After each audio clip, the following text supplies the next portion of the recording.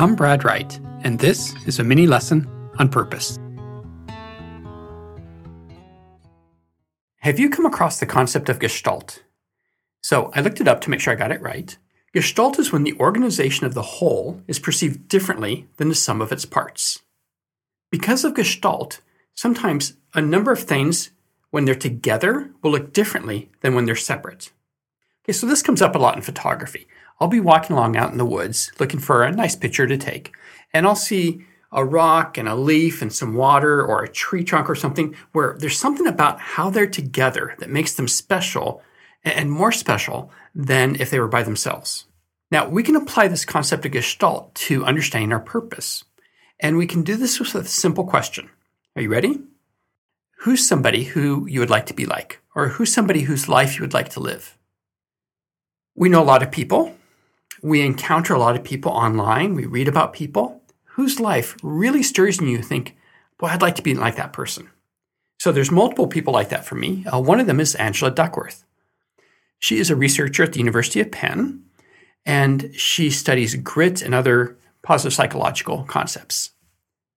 When I see her talk and read her stuff, I just love it. And I think, oh, I want to be more like that.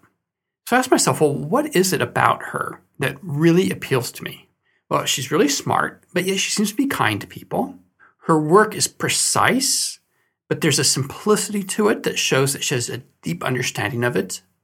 And also, she doesn't just publish in the top journals, although she does that. She also reaches out to the public.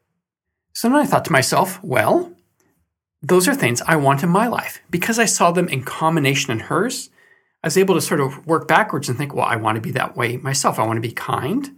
I want to do work that's both deep, but also very clear.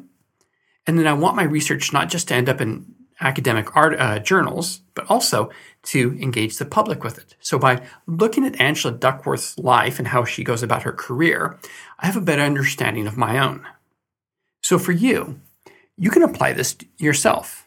Think about people whose lives you'd like to lead or who you'd like to be like.